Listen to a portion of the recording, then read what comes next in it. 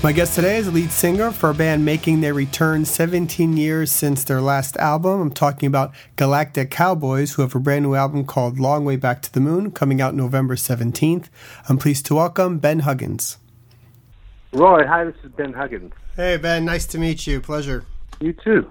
I got to tell you, it was a real surprise to see a new album coming out from you guys. I was a big fan, you know, like a lot of people back a while ago, and always loved the first two albums, especially Space in Your Face is just one of my favorites. Didn't expect, so it was a pleasant surprise. What made you guys want to return? Bill Evans, a friend of Monty's, and he's been representing us with Mascot for this whole, the procedure process. I don't know what I meant to say. He got a hold of Monty probably 2015, something like that, and asked him, if he thought that we might want to do it. And I said, I don't know, let me ask him. So he got a hold of us, and we were into it. And so the process started, and it took a while to get to the point where it looked like anybody was interested. And once they did start getting interested, we thought, well, I guess we got to write some songs. We started getting together. I would fly up and work with Monty at his place, and then when Dane and I got together a few times in Houston, and we got closer, we just started flying Monty down for sessions here in Houston, or there in Houston. I'm not in Houston right now, but so it worked itself out. But it was kind of fell out of the air as far as we're concerned, because no one really had any plans to do anything, and Bill just started asking the question, and once he did, it was he opened that box up and let everything out. That's awesome. Yeah, Bill is great. He's a good guy. So the new album, Long Way Back to the Moon, which comes out November 17th on Mascot, it has that sort of a return to that sound of the first couple of albums. So, as the band went on into the albums after the first two, the sound kind of changed. What brought you back to this sort of original sound with the layered harmonies and the sort of little bit of progressive influence? I think that it was just what we did together, and so, because Dane was gone for like 4 or 5 albums. He left after Space in Your Face. He had actually been there when we were putting Machine Fish together, but left before it was actually, we got the record deal with Metal Blade at that time, and so Wally came in. But I think it's just it's a natural progression of what we were at that time. I don't know, and I think not including Dane, but I mean Dane's experiences with his band. He had the Saunier brothers, and then Monty doing Crunchy for a while, and just everything that we experienced in between the Space in Your Face and this album, Long Way Back to the Moon. I think that's just a natural thing, because I don't know that any of us went out of our way to go, hey, let's go back and do what we did back then, because it was just wasn't like an intentional thing or anything like that. When you hear the first single, Internal Masquerade, which you guys have a video out for now, that just sounds like you guys right there. Everything, that the heavy riffs and the great vocal harmonies. How hard was it to recapture how to do those vocal harmonies, or was that again just something that fell into place pretty quickly? Man, I know it feels like a long time. If I think about it in terms of the actual years, it feels like a long time. But when I get in a room with Galactic Cowboys, and it just, the thing that we do together happens.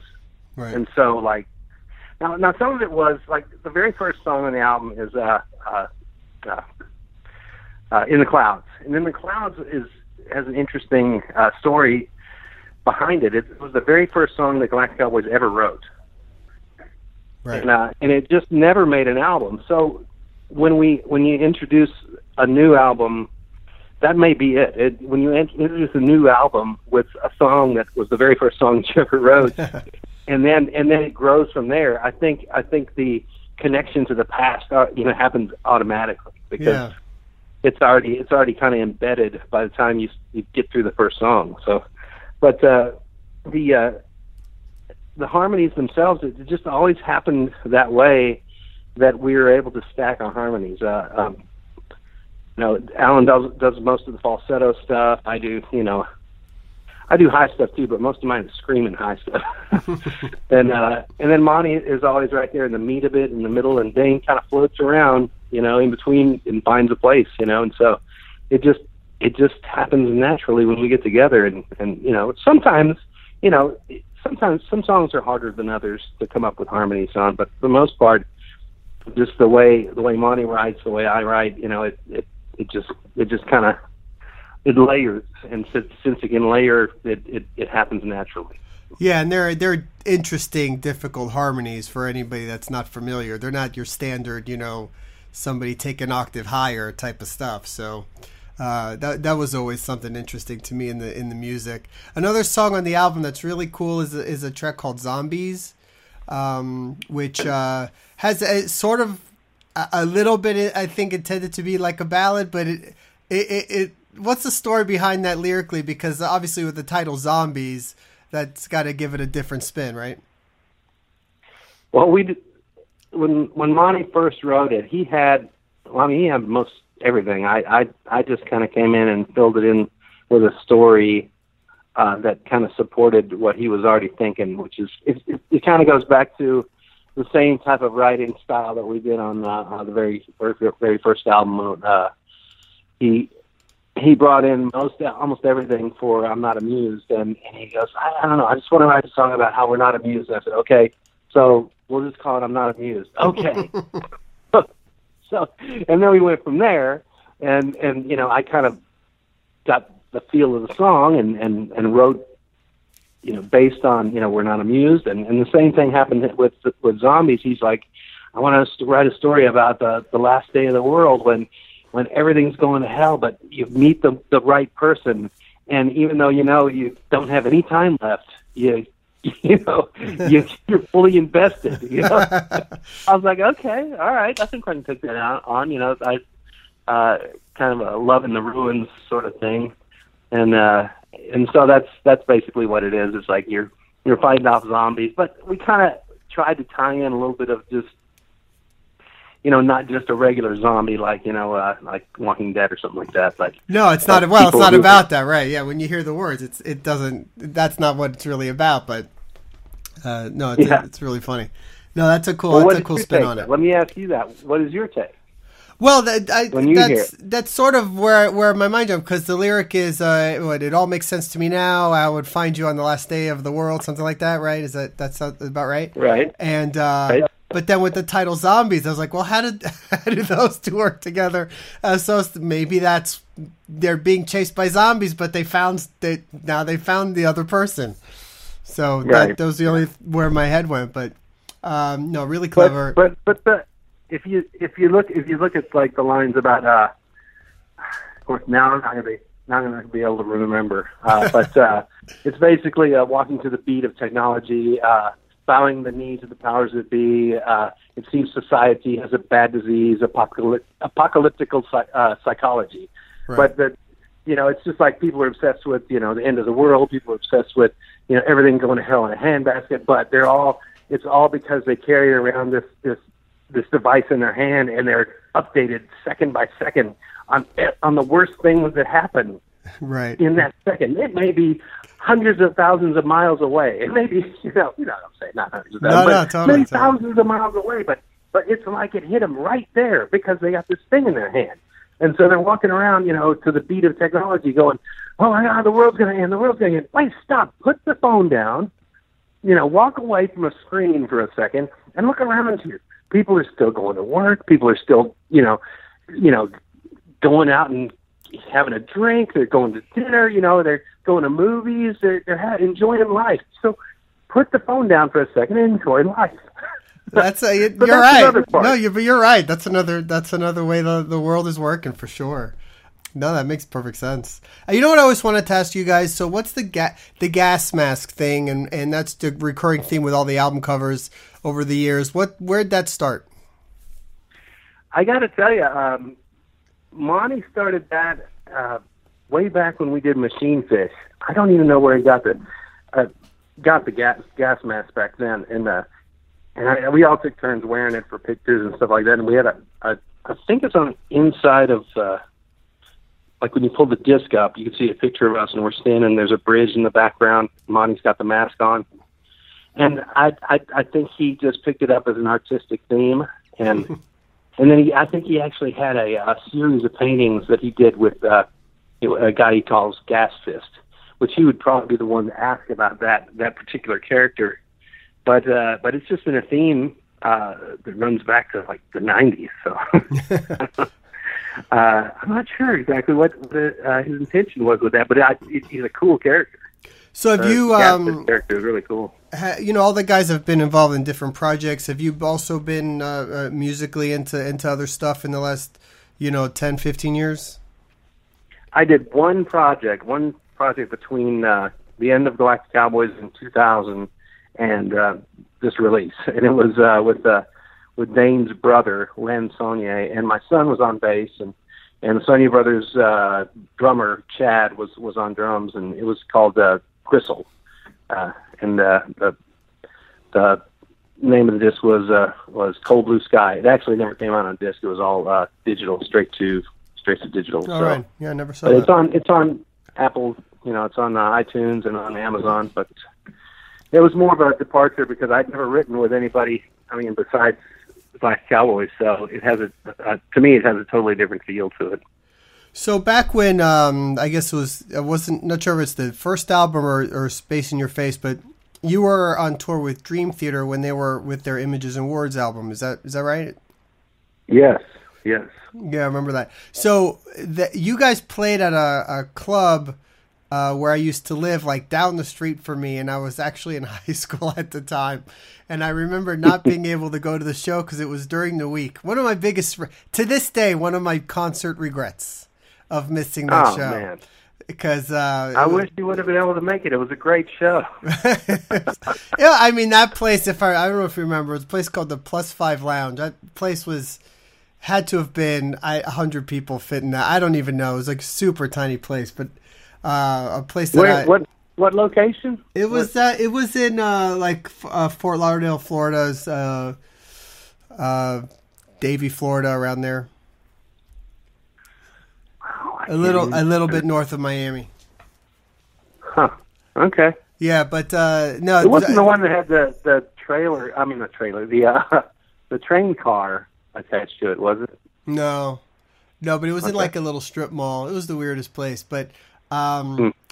I wanted to ask you if you remember any interesting, funny memories from that tour, and just being with those guys when they were first starting out. Well, I tend to have the same memories. They're great memories, but I tend to have the same ones because I focus on really fun times, And I'm not saying there were bad times. That was a great tour for us, absolutely fantastic. But one of the really fun things that happened was at somewhere along the way, and this is before anybody else in the band started singing. This is before Mike started singing for sure, and I don't think anybody else actually sang in the band. But besides James and right. Mike started singing later. But at that time, nobody else was singing; it was just James. And so they asked us, do you want to sing backup vocals on one of the songs? Just come out and sing harmonies, and then leave the stage. We're like, sure, why not? So we worked up our own harmonies for Take the Time, and we sang it for them. And James wanted us to sing what was exactly what was on the album. I was like, okay, all right, we can do that. It's fine.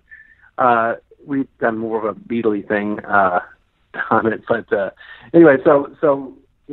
He got what he wanted, and so we started singing it like that night, and we'd come rushing on, and cause a havoc, and then run away, and they, do the middle section, and we come back and sing the big ending, and that cool. was it. So that was a lot of fun. But then the two guys that we hung out with most were Mike and Kevin. Kevin Moore was the old keyboard player, right? And Kevin would write these limericks. And every once in a while, he'd just slide one across the table to me, and I'd read it and start laughing. And I said one time, I said, you should get up and you should do that during the show. And he goes, oh no, I couldn't do that. but you could. And I was like, what? I was like, what are you talking about? He goes, hey guys, I want to have Ben come out and read a limerick. Like, okay. So every night from that night out, or every new city, he'd write a limerick. He'd give it to me, and I'd kind of semi-memorize it. I'd carry it out there anyways. And they'd stop in the middle of some, I can't remember which song it was, one of the long songs. Stop in the middle of the song. I'd come out, get it in the spotlight. I'd take the limerick, wearing some weird hat, and then I'd take a bow and leave, and they'd finish the song. So. Oh, that is awesome! I would love to see that. Yeah. I wonder if there's a video of that somewhere. There may be. I don't know. I did it quite a few times. That's fantastic. Are you guys planning on touring? Well, see, we're going to play shows. I hate to say touring because it's difficult for us to get away for that length of time. Right, when I think of touring, it's like you got to have a couple of months that you can get away, and we just don't have that. So we are definitely going to do shows, but they will not. They probably won't be back to back. So we'll set them up in a schedule that works with the band and everybody individual in the band, and then we'll just go from there. So yes, we are planning on doing shows, but not a tour in earnest, unless something incredibly out of the ordinary happens and things blow wide open, which nobody's holding their breath. We just want to have a nice release and let everybody who wants to get it come and get it. And this is one of the things that I think is great is we're doing an LP release on this, and we haven't done that since the very first album. So. Yeah, no, the whole vinyl resurgence has been pretty wild because I know it had been out there for a while, but now it just became massive. I mean, it's crazy. It's all over the place. Yep. Which is very cool. I mean, the change in the music business over the last 15 years also has got to be pretty amazing for you to now be coming back and trying to put an album out in this climate with everything being digital and all this. I mean, how do you look at it now? So we kind of got used to doing some things on our own, like, if we're going to do shows in Houston or something like that, we book our own shows. We, order our own T-shirts and do stuff like that. Those things, it's like, that's no big deal. But we always had someone that took care of all the big things, like the publicity schedules. And, there was always someone on the payroll somewhere right. that was taking care of the really big important things. And now we're having to scramble because we're not used to having to do some of the things that we're having to do and answer the kind of questions we are, not interview wise, but just someone calls up and says, what about this and that? And you're like, hell, I don't know. Somebody else used to do that. So it's different in that we don't have staffing the way we used to, but nobody expects that. It's better to be closer to the music and closer to the people that are putting out the record and stuff like that. So more involvement from us is a good thing. It's just that we're not used to it. We're not used to having to get in there and do the things that somebody else used to do. We just somebody else has got that. Sure. Yeah. No, you're right. That's a big change for all these bands. Well, listen, real honor to speak with you, man. I'm excited for the album. I love the new record. It's fantastic.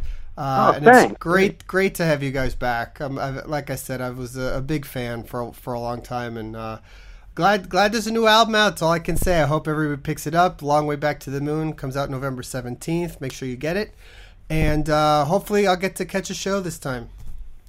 Yeah, hopefully so. All right, man. Thank you. Man, thanks. I'll talk to you. Thank you. Bye. All right. Bye-bye. Thanks to Ben for the interview. We're going to close with a track off the new album, Long Way Back to the Moon. This is Zombies.